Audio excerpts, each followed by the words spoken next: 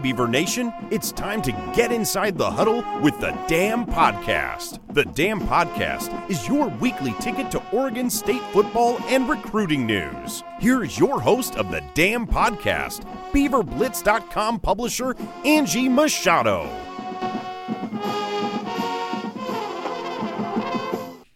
Welcome back to another episode of the Dam Podcast. I'm your host, Angie Machado. With me, as always, is our fearless beat writer, Carter Baines, who has been powering through, even though he's got a cold.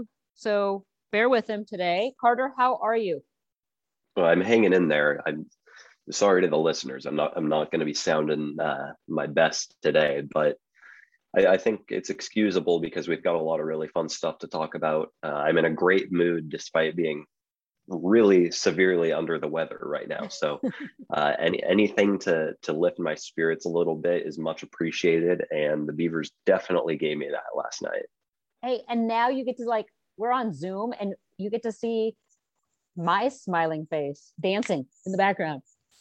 I know. Missed the dance moves at halftime yesterday. You did. That's for sure. I know you did, but I sent you a picture. And if that picture ever sees the light of day of me sitting on my couch, I'll be looking for a new job. Yes, absolutely. So that was fun. And just a fun day overall yesterday. I mean, I think let's just start with so much yesterday with being the last game in with the west side of Reser. It was senior day with some guys that really have given a lot to this program and been through a lot. What else? Gosh.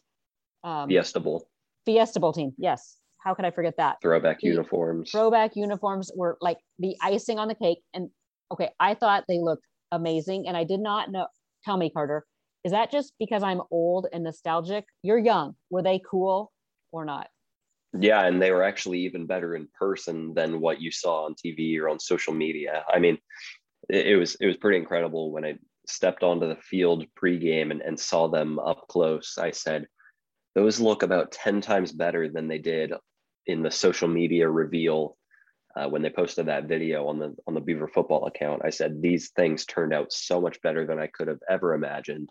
And, you know, for as cool as the original ones were back in 2000, I think the modern twist on these retro uniforms was even cooler looking than those. So it was pretty cool to see them in action for a game. And I think, you know, I know there are a lot of fans out there who say that Oregon State should just stick with these full time, make them the permanent uniforms. And, you know, for some obvious reasons, that's never going to happen. But I'm fully on board with them bringing them out for one game every year. Because, I mean, these are probably some of the best throwback uniforms I've seen just in general in football. Yeah. I mean, they were incredible. Yeah, I think it would be quite a shame if we didn't see those at least once a year. I think they should be a once a year special game kind of deal, because they did, except for my old brain. It's funny because I don't know if I tweeted or put this in the lodge. I can't remember why I went upstairs sometimes, but yet 20 years later, these guys are on the field and I see 35 Everett Hayes and I immediately think Ken Simonton, or I saw, it was crazy. Number 5, that pick that Alex Austin had right away. And immediately my brain went to Mitch Musin. So yeah, brains are an amazing thing, but and I know I wasn't alone. So thank goodness for that, because I know a lot of our listeners reached out on social media and told me that, no, I was not alone on that, but it was kind of trippy there for a while. But such a fun game, such an electric atmosphere, smaller crowd, but the fans were in it. And then it rewind a little bit to before the Oregon State game was the Oregon-Utah game, which I was really looking forward to. And talk about a butt kicking. Were you able to, you probably didn't watch much of that because you were at Reser, but Utah dominated. And I think they gave a really good blueprint on how Oregon State should attack. I caught the entire first half, and it was really fun to watch. I'll say that. The Britton Covey punt return touchdown to end the first half was one of the more electric plays I've seen against the Ducks in a long, long time. And you mentioned it, you know, Kyle Whittingham did Jonathan Smith an absolutely massive favor. He put on film, hey, this is how you beat Oregon. This is all you got to do. And I think the matchup lines up really well for Oregon State. It does. I mean, I look at Oregon State and they're very similar in the personnel that Utah has. And they've built their program very similar to what Utah has done. It's a smash mouth. You know, we saw a lot of double tight ends that Utah was using, a heavy dose of run game. No, I think it's right there in film. And I'm anxious to see how Oregon reacts to getting punched in the mouth like that. This is a team now that's out of the running for the national championship. How are they going to react? Are they going to be bitter and hang their heads, or are they going to be ready to come out and punch the beef? So the game formerly known as Civil War is Saturday, 12:30 kick, ESPN. Big one. But let's go back and let's talk about the game that was Saturday against Arizona State. Was I the only staff member that picked a loss? I was right there with you. We were the only ones. We're the only ones. And it wasn't, I didn't mean disrespect to Oregon State, but I really thought the defense would struggle to contain Jaden Daniels. Boy, Carter, I'm happy to be wrong. Yeah, I was more on the other side of that. I thought the offense was going to struggle to score against Arizona State's defense, which is, I mean, pretty much has either a senior or a graduate student at every single position, and leads the conference in rushing yards allowed, I believe, total yards for sure. Yeah. And points too. So I think they were 18th in total defense. Yeah. I knew it was going to be difficult for Oregon State to move the ball. Beavers only scored 24 points, which is obviously pretty low for this team. But the key was that they just needed to do enough to win, and that's exactly what happened. Fortunately, the defense was able to contain Jaden Daniels and Rachaad White, holding Rachaad White to 39 yards after what he had done the last 2 weeks, racking up almost 500 yards across 2 games. Incredible showing by the defense. And so, the defense really only allowing 3 points if you take away that touchdown on that incredibly short field where Arizona State started at the 4-yard line. Oregon State didn't need to score a ton of points. So kind of your concern was met by Oregon State executing at a higher level than you thought, which led to them taking care of the concerns I had. Yeah, no, I was blown away. And that game didn't even feel like it was in question. Honestly, we were watching, they did get within 7. But gosh, okay. So first story of the game, how about the hammer? That 47-yard run by him. I mean, we know we can get the short yards, but to watch him do that, I mean, seriously, what can't Jack Colletto do? Well, I think the most impressive part of that is that he outran the entire Arizona State secondary. Yeah. Right? Like, I mean, it seemed like, you get to the 20-yard line and these guys have an angle on you, and it's a matter of, can you outrun them to the end zone from there? And you got to give him credit because he sprinted past those guys. I mean, he beat them. It's not like he dragged them a couple of yards, broke tackles or anything. He just straight up beat them to the end zone. So that's pure speed. Yeah. And he doesn't look fast when he's running, but you're right. That was impressive. But I think the story of the night, and really the story of the past 2 weeks, but I think more so against ASU, was the play of the Oregon State defense, especially given that they were without their best player, Avery Roberts, for about 3/4 of that game. Well, the credit obviously goes to Trent Bray, but I think since you mentioned the Avery Roberts absence, we have to talk about Kyrie Fisher, who comes in late in the first quarter. Avery Roberts leaves with an ankle injury. We'll get updates on him tomorrow, Monday, from Jonathan Smith. But Kyrie Fisher comes in, leads Oregon State in tackles with 9. That's a career high. He recorded half a sack. He assisted with Keontae Shad on Jaden Daniels at the 5-yard line late in the fourth quarter. And he made 3 plays in the backfield as well with 3 quarterback hurries. So just the presence all over the field by Kyrie Fisher, and to come in and do that off of the bench in a game where you're not starting says a lot about his mindset, says a lot about his maturity, and I think says a lot about his skill level too. Well, and then let's talk about that defense, because in Beavers were without Cody Anderson as well. We saw Keontae Shad step up big time and play more snaps probably than he's used to. That defense, it looks like a completely different defensive unit. Well, it's night and day. It totally is. And, for as many players as Arizona State was missing for various reasons, down a couple of tight ends, injuries up and down that roster, but Arizona State, minus a couple of key players, is still such a better unit than California, Colorado. And these are teams that beat Oregon State, pretty handily on the offensive side of the ball. And so to see what Trent Bray was able to do to come in here, revitalize the unit, go in and have a really strong showing against Stanford, but then prove it against Arizona State. That's the key.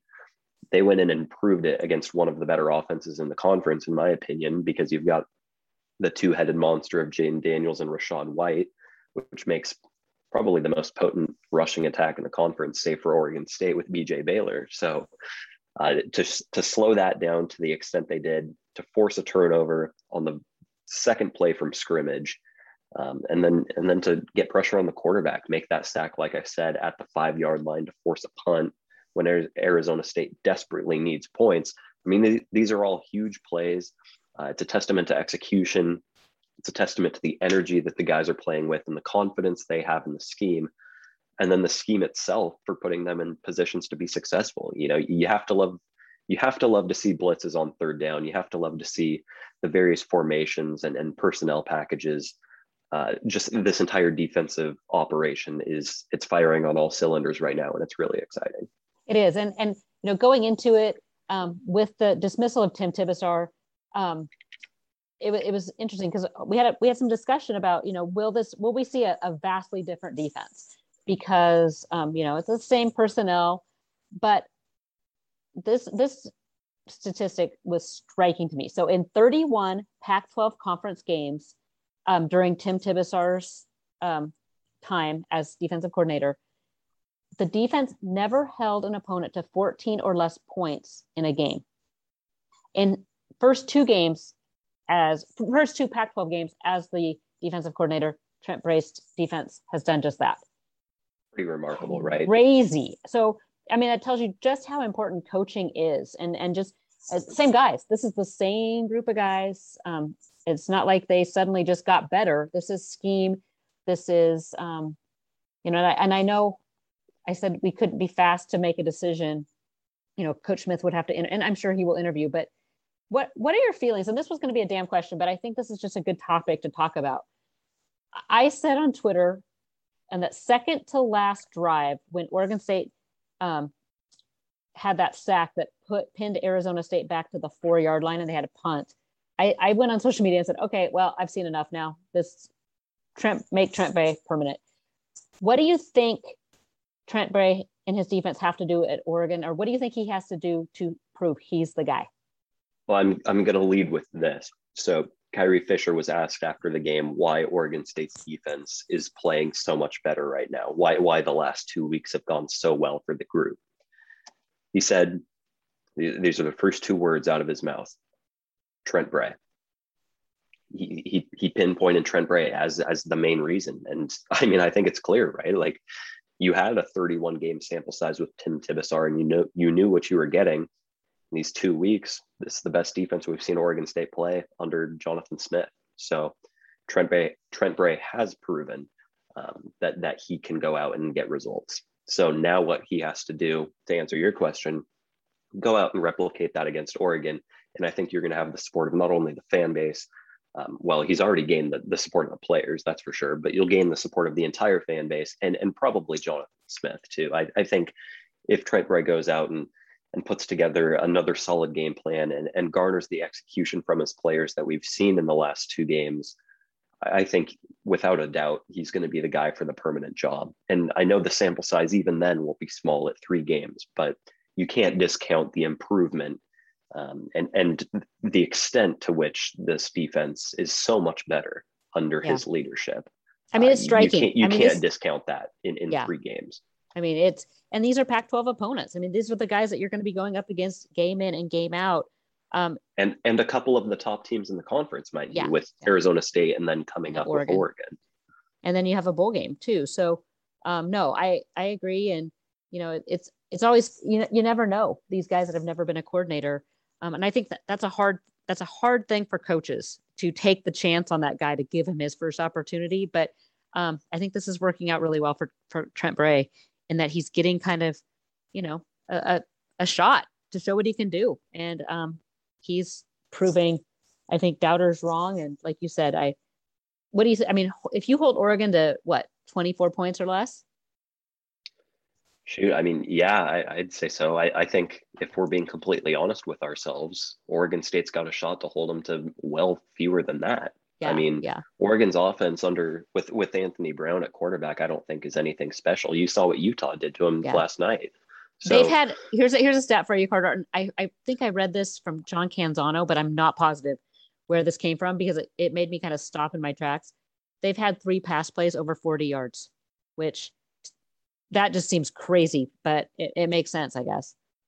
There's no explosiveness whatsoever. And I think that's something that Oregon State can take advantage of because one of the key drawbacks of the Tim Tibesar defense was the amount of explosive plays that they gave up. And that's something that we have not seen pretty much any of with Trent Bray as the leader. So that's, that is one of the many matchups in this game that I really like going in Oregon State's favor. I think there are many things that they can kind of look at and say, yeah, we've got a real advantage in this category. And that's certainly one of them.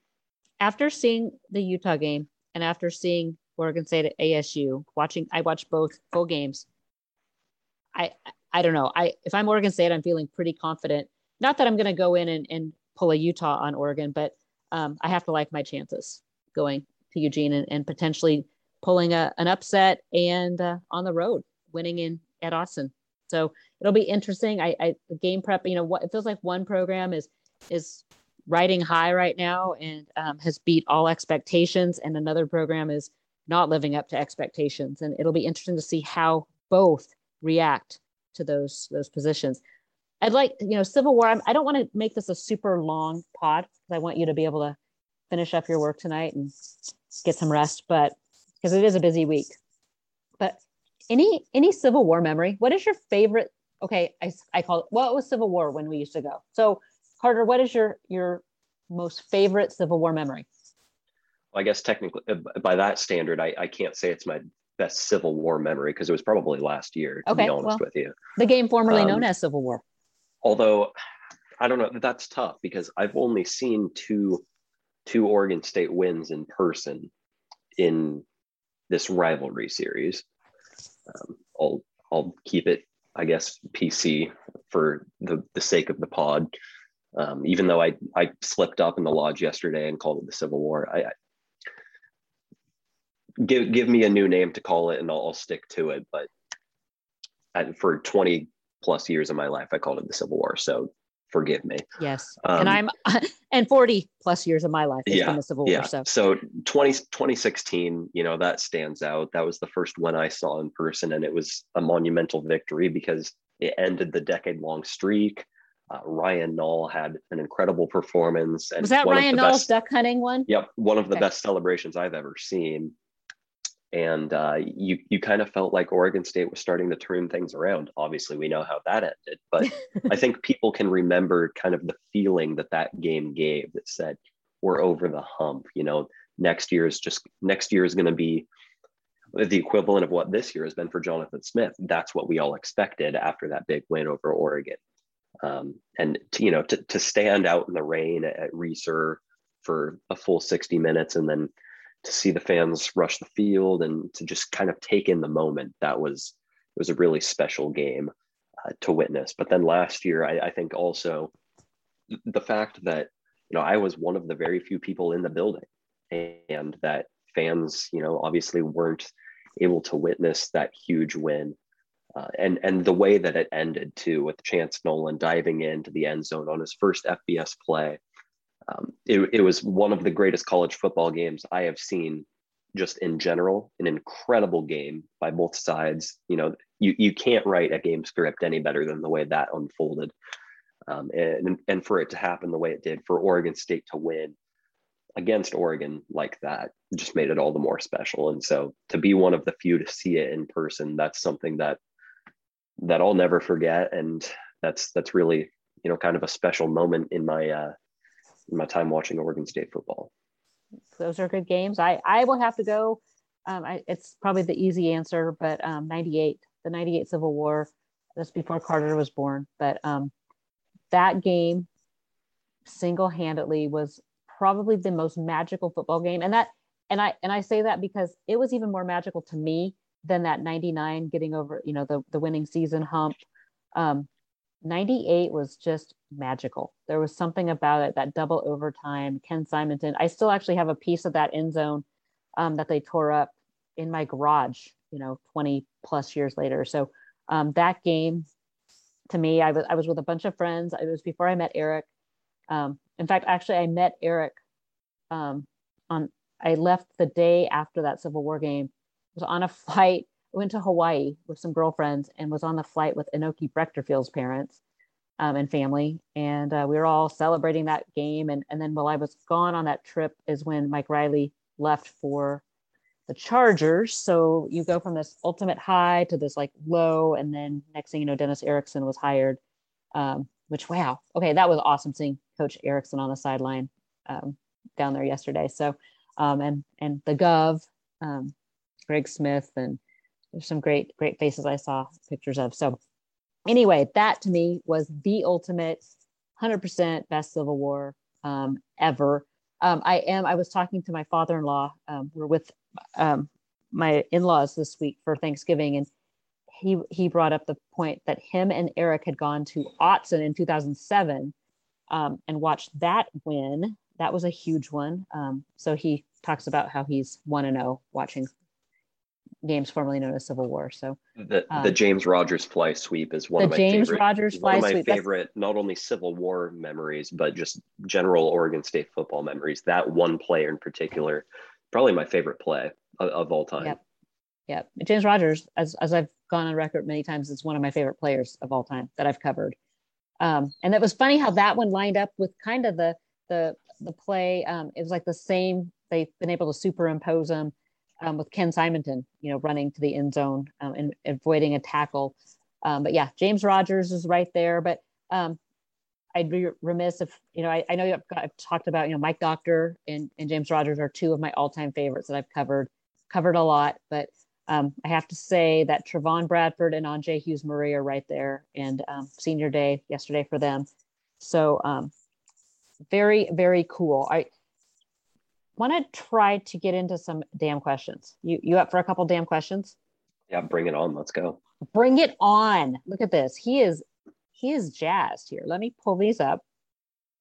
Hopefully we have good memories from the 2021 Civil War coming up, because it was kind of funny because I'm like, Oregon State hasn't been relevant and like in the discussion for years. So it's kind of strange that we're being asked to be on radio shows, and Carter and I have a busy week this week. Well, I mean, this game has major implications, not only for these two schools, but for the conference and for bowl season. And so, yeah, we're almost, and we could very well be back to this level, but as it stands now, we're awaiting the result of the Apple Cup on Friday, but we're almost back to 2008, 2009 level implications where, winner goes to the Rose Bowl, or if one team wins, they go to the Rose Bowl. That's where crazy. we're at. If Washington wins on Friday in the Apple Cup, this is the Pac-12 North championship game. That's pretty cool. And then Carter, then we have got to figure out how we're getting to Vegas to cover this. Last minute. I'm not counting my chickens before they hatch or anything, but I'll have that in the back of my mind. Hey, that was like with the men's basketball team in the conference tournament this year, when they made it to the semifinals. I was thinking about it, but I wasn't going to vocalize it. But I was thinking, am I going to need to look at flights? No, a lot has to happen. A lot has to happen. So, but realistically, 7-4 right now, heading into the final game of the season. And you say a lot has to happen. Well, even more had to happen before this past weekend, and things, started falling into place. Oregon State took care of business. It got the help it needed from Utah. Just needs a little bit more help and has to take care of business one more time. We're past the point of saying crazier things have happened. We're at the point now where we can say this, I mean, this could very well happen. It could happen. I know. And then bowl games. I mean, we're going bowling, and we've kind of celebrated this now. This is the second week, but has that really sunk in? I mean, we are going to be someplace the end of December. Kind of exciting. Okay.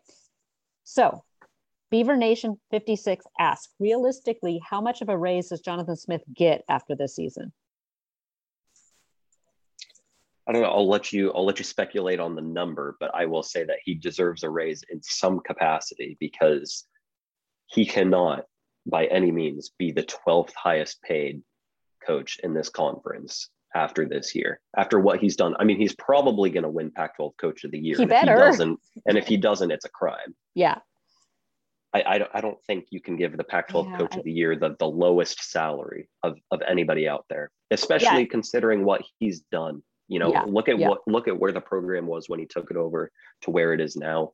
You can't tell me that he's deserving of the lowest salary in the Pac-12. Well, and I love it. There's been a big discussion in the lodge about, you know, him being a candidate at Washington, and I know Nick Daschel asked him about that, and I mean, he didn't really answer it. And of course, he can't answer it because honestly, he's not talking to anybody right now. His agents are the ones talking to people. But as long as Scott Barnes can put together a package because I think the big key for him, and this was always the big key for Riley as well. So, you know, you don't need to make a ton of money in Corvallis, but I say that, but at the same time, you as a coach, you've got to strike when the iron's hot, because you're one season away from everybody wanting you to be fired and making nothing. And you're seeing this in men's basketball right now with Wayne Tinkle getting the extension and the raise that he did last year. And now, you know, you start the season 1-4 and everybody's calling for your job again. Yeah. So you're exactly right. These opportunities to capitalize and to kind of bet on yourself a little bit are few and far between in Corvallis. Yeah. So, and so you need a strike. Smith needs to leverage his wins if he can. I also think it's important for Smith to keep the coaches that he has, that he feels good about, in place. So that is where he might say, I need more money from Mahalachek and Lindgren and a D coordinator, and keeping those coaches in place, because that's a huge piece to this puzzle. Is I think he was so meticulous about making these hires. They are good fits. And at the end of the day, does Smith and some of these coaches want to uproot their families? They all have young kids. Do they want to uproot families and move them? But I'm not going to get on numbers either, but I will say, you know, in true Jonathan Smith fashion, would I be incredibly surprised to see him turn down a huge raise to potentially, you know, give some of that money to his assistants to keep him on board and elevate a guy like Trent Bray to defensive coordinator? Absolutely not. I would not be surprised. He's the kind of coach and the kind of person that would do that would say, you know, we only have so much money to go around in this athletic department right now, and I'm committed to keeping the staff intact. I'm committed to bringing Trent Bray back in a full-time position, and with that comes a raise. I think you could see that. I think you could see Smith either not take a raise at all or take a smaller one to boost the salaries of some of his assistants. Yeah, it's a good mix right now, and like we've talked about time and time again on the pod, where this program was when he took over, it was probably at one of the lowest points I've ever seen. The players were down. So many of them were ready to quit football because it wasn't fun. And to change the culture and to flip things like he has and have guys believing, have fans believing, it's feeling good right now. What's the temporary plan for media and coaches boxes next year with the West Side tore down? I believe they're going to be putting in kind of like a temporary type side. I don't know exactly what that looks like, but media and coaches will be on the side they're on now, with fans all on the new side, the new old side, old side. Yes, the east side. The Mad Beaver says maybe a fleet of scissor lifts. That would be cold. Yeah, these November night games, 30 degrees out there against Arizona State. I don't know if I can get behind that idea. Yeah. Okay, Yakov says, realistically, what assistants might be replaced this offseason? Is our linebacker coach in place, or will we look to hire from outside the program? Well, I expect Trent Bray to get the defensive coordinator position at this rate. So I think then you do look for an inside linebackers coach. And, I think you would probably go out of the program at that point. Kendrick Van Ackeren is the interim inside linebackers coach, but as a GA, I don't know if they're looking to promote him. I think they probably go outside the program, look for a really strong recruiter, because Trent Bray can help assist the inside linebackers as well. And right now he's just actually kind of doing both. So bring in somebody that can recruit that position, let Trent coach a little bit, and see where that takes you. Okay, Mr. G. Gray, this is a good one, Carter. Who is your ideal bowl opponent for an exciting, evenly matched game? Thinking the team has enough national cachet to elevate OSU's reputation, but also a realistic team that we could beat. Tie-ins are Mountain West for the LA Bowl, Big Ten for Vegas, or ACC for Sun Bowl. So I saw this question before we came on, and I gave it a little bit of thought. And it's unfortunate because there is a matchup that I really, really want to see for a lot of the reasons that the question outlines, but it puts Oregon State in a bowl that I don't want them going to. Okay. And I think you can kind of see where I'm going with this, but it puts Oregon State in the Sun Bowl. But Oregon State versus Clemson, how awesome would that be? You get the national brand of Clemson, a team that has been, one of the most, if not the most dominant team in college football over the last 4 or 5 years. Huge name program going into a bowl game against Oregon State, up and coming program. It's got nothing to lose. Clemson probably doesn't want to be in El Paso. Oregon State does. Oregon State wins that game. Oregon State beats Clemson in a bowl game. That's big. But it's big. Do you want to go to El Paso? I'm just saying. No, I'm just saying. That's the best matchup they can I don't get, even like margaritas, Carter. It would be cold in El Paso, so we're used to that, but it will be sunny. So hopefully, so Eric went to the Sun Bowl year. I don't even know what year it was.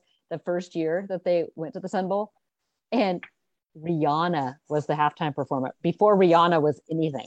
I still laugh about that one. Okay. So any other bowl game matchups you'd like to see? That's the only matchup that comes to mind. I just know that I want Oregon State to go to pretty much any bowl besides that one. I don't think I would love to see Oregon State in the LA Bowl just because that is tied to the Mountain West. And I think what Oregon State has done this year and just how good this team is, I don't think a Mountain West matchup in a bowl game would drive kind of the excitement that I think that this bowl game deserves. So okay, so what bowl games? Anything above the LA Bowl that is not the Sun Bowl, I'm okay with, and I don't care who they play. But the Sun Bowl would be pretty sweet to be able to play, like you said, Clemson.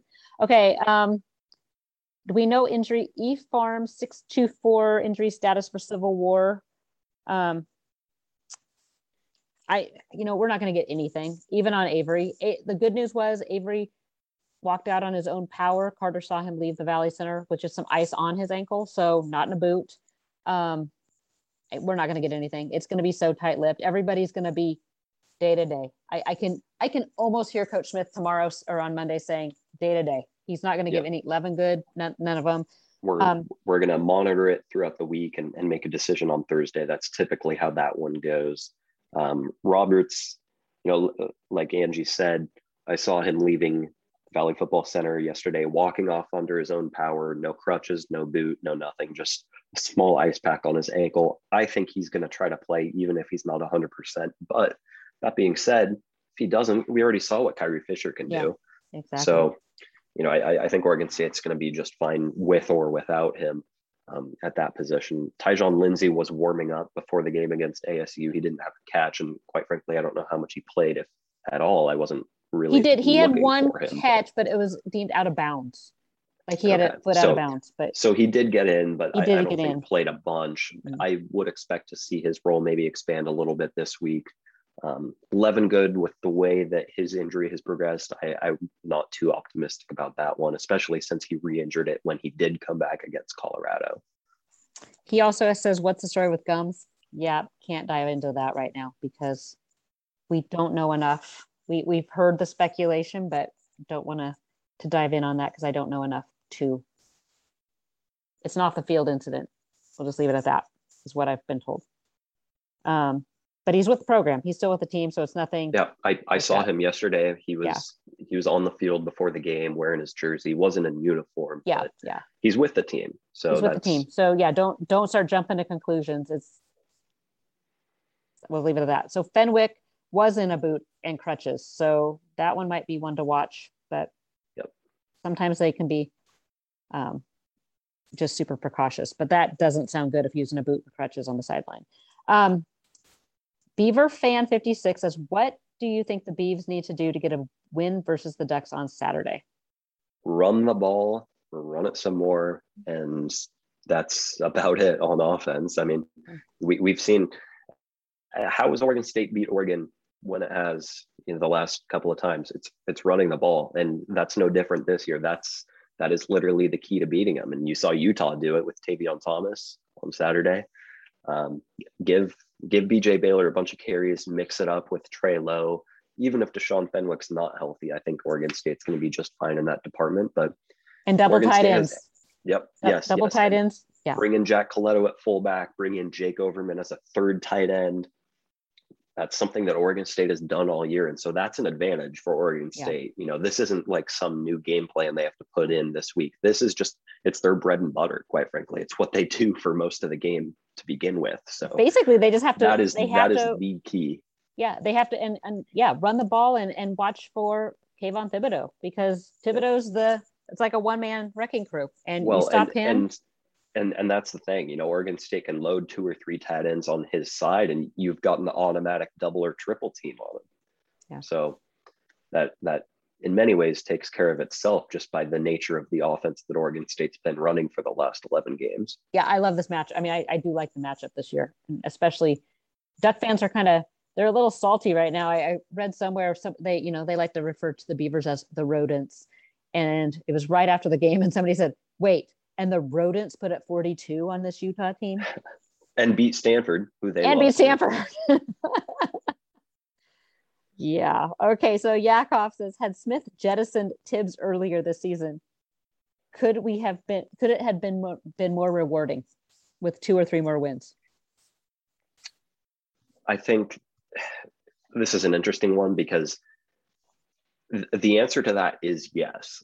Like if Tibesar was not on the sidelines or in the booth for the Cal and Colorado games, Oregon State would be atop the Pac-12 North right now and the favorite to go to the Pac-12 championship. They'd be a 9-win team looking for their 10th win. But the problem with that is, and I said this last night to a couple other media members, in a sick and twisted way, those losses needed to happen, because that was the only way Tim Tibesar was going to be relieved of his duties. But look at what's happened since then. I think if Oregon State fans wanted a 7-win season going into the year, I think the trade-off that you make, giving up those 2 games to Cal and Colorado to beat Stanford and ASU, I think that's probably a trade you're willing to make when you see what kind of potential Trent Bray has at defensive coordinator. Because I think, losing those 2 games in many ways was a blessing, because what you're seeing now is a defensive coordinator who can take this defense to new heights, who could very well be the defensive coordinator of the future for this program, and who gives Oregon State, in my opinion, a chance to win every single game on its schedule right now, which could include a Pac-12 championship, could include a Rose Bowl. We don't even know yet. Okay, so back to the bowl, because now I'm scrolling through here. So the Holiday Bowl, who had representatives at the game, that is actually a tie-in with the ACC as well. So could you imagine playing at the Holiday Bowl, playing Clemson or Miami? Okay, now I didn't think about that one. So give me Clemson in the Holiday Bowl, and then you get the best of both worlds, because you get an incredible matchup in San Diego at Petco Park. I mean, seriously. In a great bowl, by the way. The Holiday Bowl is a great bowl. Yeah. Okay, so there's that one. And then, so our family is Eric's been to the Alamo Bowl when the Beavs were there, and he said that's the best bowl he's been to. So back when the Beavs were going to bowls, that's when our kids were really little. So I didn't go. I stayed home with the kids and sent Eric. He said the Alamo Bowl is it's the greatest bowl he's been to. That's Big 12. I'd take that too. But I Yeah, do because like the Clemson you're matchup. probably looking at a matchup against Oklahoma there. Yeah, but I still like I like the Clemson Holiday Bowl matchup. Give me Clemson or Miami in San Diego. Yeah. Yeah, I think that's better because I like Oregon State's chances of beating Clemson more than I do the second place team in the Big 12 because like I said, right now it looks like you're probably getting Oklahoma, but it's, Baylor and Oklahoma State, depending on how that shakes out, you're getting one of those three teams. I think Oregon State's got a better chance of beating Clemson than any of those three, to be honest. But how cool. I mean, we can sit and debate this all night long and we just don't know because it comes down to Apple Cup on Friday night at 5 and then the game formerly known as Civil War next Saturday at 12:30. Then we'll know some more. We'll have a little more clarity. Maybe not a lot, but we'll have some. Yeah, we're gonna have to wait. We're gonna have to wait until the college football playoff selection show. I think because I believe they still reveal all of the bowls on that show. Yeah. Correct me if I'm wrong. I think it's probably going to be a situation where unless Oregon State is playing for the Rose Bowl or Alamo Bowl in the Pac-12 championship, we're not going to know because these bowls, when it comes down to it, these bowls do pretty much get to pick who they get. It doesn't come down to standings as much as people think. Yeah. So it's going to be wait and see. How cool is it that the Beavers are relevant? They are relevant in Thanksgiving week for the first time, and I can't remember when. It's going to be a busy week, Carter. We have lots. I know you and I both will have lots of media requests. The lodge will be busy. We have lots of fun kind of planned for this week. And our guest picker, I'm trying to expand guest picker this week to former players. So I've reached out to a bunch of former players and asked for their help and getting me some more. So it might be a very large pool is what I'm hoping for.